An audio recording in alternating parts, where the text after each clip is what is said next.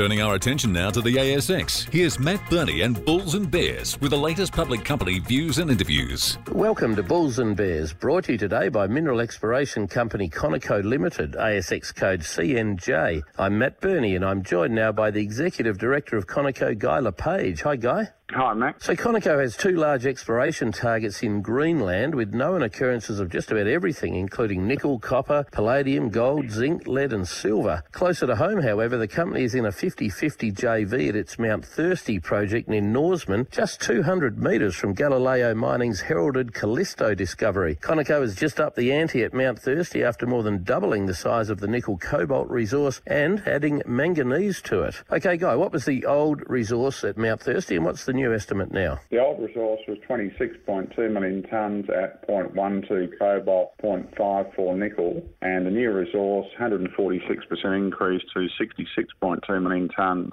0.06 cobalt, 0.43 nickel, and we've added 0.45% manganese. So how many contained tonnes of metal does that resource have in it now for each of those commodities? Cobalt's moved from 31 to just under 40,000 tonnes. Nickel's moved from 141 to 283,000 tonnes, and we've added 297,000 tonne of contained manganese. Yeah, well, let's talk manganese. So that adds a new dimension to the project. How relevant is that, given that manganese is part of a lithium battery cathode typically? Well, the significance is that we've got, of the four metals that go into a precursor cathode material, we've got three of them, namely cobalt, nickel and manganese. So that gives us the opportunity to participate in that precursor cathode market, which we didn't previously have that opportunity. How hard is this stuff to process? Do you need to separate the cobalt, nickel and manganese, or are you trying to keep it together? Well, we're going to produce a concentrate, and we'd probably produce a cobalt-nickel concentrate and separate out the manganese. But it's not a particularly difficult flow sheet, and the cathode precursor plant is conventional off-the-shelf technology. Now, I know you've also discovered scandium at Mount Thirsty. What's scandium used for and how much does it sell for?